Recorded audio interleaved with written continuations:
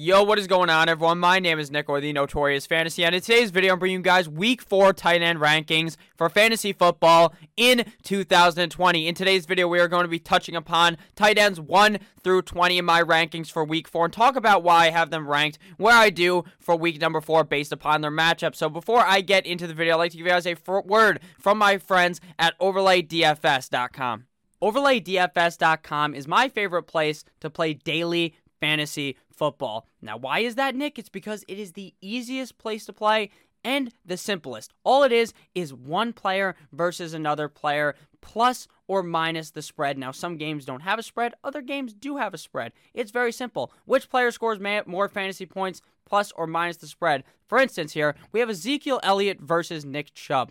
Who scores more fantasy points? Ezekiel Elliott minus 3 points or Nick Chubb plus 3 fantasy points? It's so simple that anyone can do it. It's so easy. You guys do all this research to win your weekly matchups in fantasy football. So why not make some additional cash on OverlayDFS.com? Make sure you guys check that out. Link down below in the description. And we are back. If at any point inside of this video you guys end up having a great time, you guys end up enjoying, please make sure to hit that subscribe button down below. I put out daily content to help you guys win that 2020 Fantasy Football Championship. So without further ado, let's get right into it. Week 4 tight end rankings. We begin here with tight ends 1 through 12. At number 1, we have Travis Kelce going up against the New England Deflatriots. Now, I do understand that Bill Belichick is a fucking genius, but that New England defense isn't the defense that it has been in years prior. Travis Kelce has been looking good every single week, and with Patrick Mahomes, I just feel like he's a safe bet to be the number 1 tight end on this given week in week number 4. Number 2, we have Mark Andrews at the Washington football team. Now, Mark Andrews has been a disappointment the last 2 games. Week 1, this guy took a dump all over that Cleveland Browns chest. He gave him a good old Cleveland steamer. And in the last 2 weeks, he has been putting up straight up duds in your lineup, just not looking all that good. But this week, up against the Washington football team, I expect a humongous bounce back from Mark Andrews here, up against the Washington football team in Washington. At number 3, we have Tyler Higbee going up against the New York Football Giants.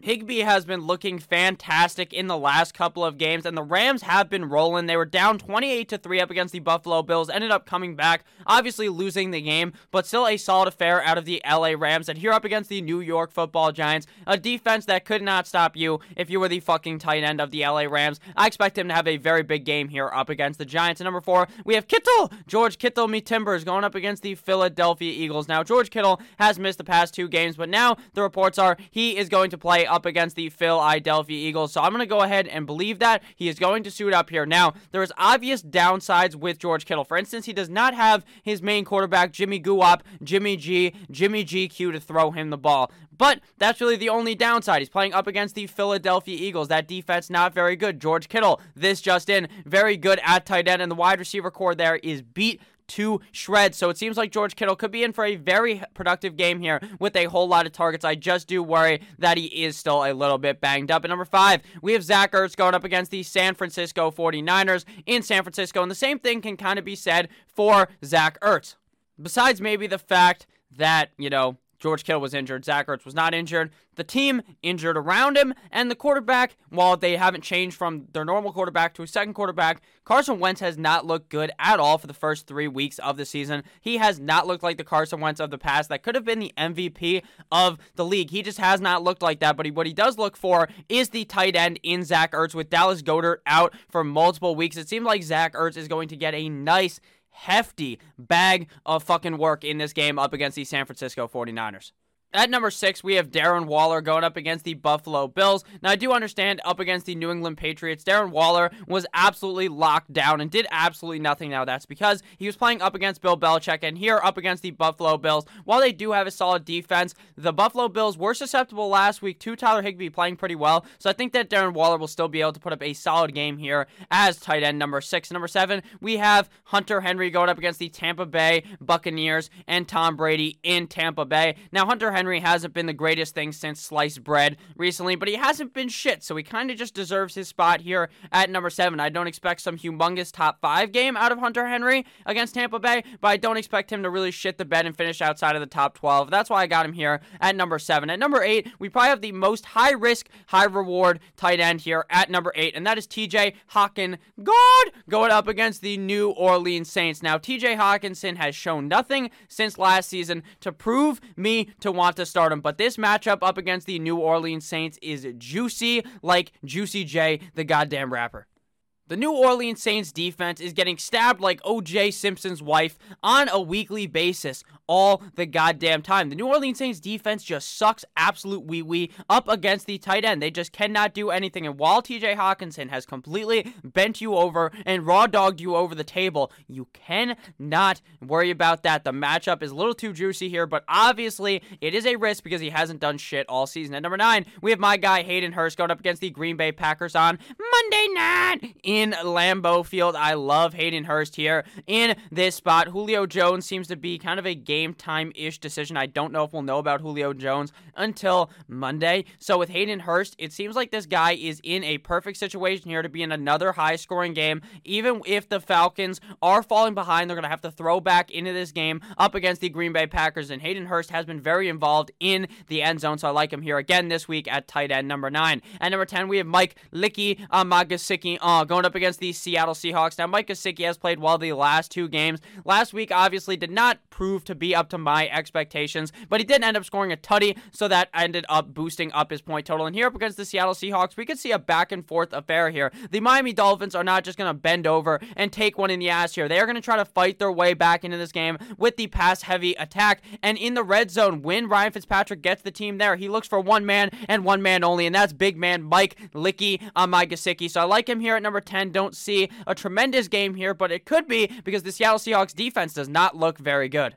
At number 11, we have Dalton Schultz of the Dallas Cowboys going up against the Cleveland Browns. Now, Dalton Schultz is a guy that pretty much was a no-name fucking player, in my opinion at least, until they ended up having their starting tight end get hurt, whose name completely has escaped me right now because the guy didn't do anything, got hurt week 1. Obviously a sad time for him because a lot of people were bought into that guy. But now, Dak Prescott is throwing the ball to this Dalton Schultz bastard all game long. And up against the Cleveland Browns, this is a very sneaky matchup for a tight end to go absolutely crazy at number 11. So, at number 12, we got Jimmy Graham. Now, Jimmy Graham has not looked like the Jimmy Graham of the New Orleans Saints in the most recent years. But with 9-inch Nick Foles here up against the Indianapolis Colts, Jimmy Graham looked to be very involved last week up against the Indianapolis Colts. I expect nothing but the same thing here up against the Colts. Last week he was playing up against the Atlanta Falcons, I should say. I think I said the Colts twice in a row. But with that said, Jimmy Graham, definitely a guy that 9-inch Nick Foles looks for in the red zone. He loves that tight end with his monster fucking wang that Nick Foles has. And I think that Jimmy Graham may end up finishing this season as like a top 15, top 12 tight end even, if 9-inch Nick Foles is starting at the quarterback position, since that offense just looks so much better under Nick Foles. I don't even think Nick Foles is necessarily a fucking way better quarterback than Mitch Trubisky. It's just he gets the team fired up in a way that Mitch Trubisky just simply cannot make that team. Now on to tight ends 13 through 20. So again, if you guys have ended up enjoying thus far, please make sure to hit that subscribe button down below. At number 13, we have Easy Evan Ingram going up against the LA Rams. Now, this whole Giants offense has offended me this season, and not in a way that I'm just very disappointed. I'm like a dad after you did something wrong, but he's not mad. He's just fucking disappointed, and that's how I feel about Evan Ingram. Now, my worry about Evan Ingram coming into the season was that the guy just cannot stay healthy. He loves to hide in that blue tent on the side of the field, but he hasn't dealt with injury. It's just the fact that this Giants offense sucks some fat wiener here, and Evan Ingram has not been playing all that well himself. It's not even really the Giants offense's fault. Daniel Jones will put the ball right in the bread basket for Evan Ingram, and the guy just ends up fumbling the fucking bag. So Evan Ingram has not been all that good, but I do expect him, when he gets his confidence up, to look much better at tight end number 13. At number 14, we have Drew Lock going up against the Jacksonville Jaguars, and by Drew Lock, I mean Drew Sample of the Cincinnati Bengals. Joe Burrow, plain and sample, likes to throw the ball to the tight end here, and Drew Sample has been playing quite well. The Jacksonville defense is awful at guarding the wide receiver. They're awful at guarding the running back. They're awful at guarding the tight end. They're awful at guarding the quarterback. So that means that Drew Sample would be worthy of a start this week. I got him at tight end 14, but definitely has sneaky top 12 potential. I'd honestly prefer to start him over Evan Ingram, but then again, Evan Ingram on a weekly basis just has that ceiling where you can see him just being a top 5 tight end on any given week due to the fact that this guy's a freak fucking athlete and is a very talented player. Number 15, we have LT, and we're not talking LaDainian Tomlinson, we're not talking Lawrence Taylor, we're talking my main man, Logan Thomas of the Washington football team, going up against the Baltimore Ravens. Now, this matchup is unoptimal. This matchup sucks absolute ass because the Baltimore Ravens are pretty good normally at stopping the tight end. Now, that wasn't very true last week up against the Kansas City Chiefs. With that said, obviously, Logan Thomas isn't the greatest fucking tight end to ever live, but he will be serviceable this week up against the Baltimore Ravens. But then again here, once it gets to the back here, I'd say probably after top 12 tight ends, it kind of becomes a shit show where you're really just throwing a fucking dart straight at the wall and hoping that they hit. But Logan Thomas has been relatively safe the last couple of weeks. At number 16, we have Mo Money, Mo Alley Cox going up against the man with the big cock, Chicago Bears, and Nick Foles. Now, Mo Alley Cox has been playing very well the last couple of weeks. Phillip Rivers loves to throw the ball to that tight end. I make this joke every time I talk about it, but that's why Phillip Rivers has 17,000 fucking kids, because he loves that tight end. And with Jack Doyle still seeming kind of limited the last couple of weeks, now I expect him to play more in this game, which could hurt my main man Cox. But at the end of the day, he's looked so good the last couple of weeks, I see no reason to have him outside of the top 20. Definitely a whole lot of upside out of Mo Money, Mo Cox. Number 17, we have Robert Tonyan going up against the Atlanta Falcons. Now, I'm starting to kind of like this guy. Seems like he's the main target for Aaron Rodgers out of that tight end group that is a bunch of guys, including Jace Sternberger, as well as another tight end up against the Atlanta Falcons. This is a dirty bird of a matchup, a very juicy one here. And I would not be surprised if Tonyan had a good game, but obviously the risk baked in with Tonyan is the fact that they have a zillion tight ends on that roster. At number 18, we have the Hoop God, Austin Hooper, going up against the Dallas Cowboys.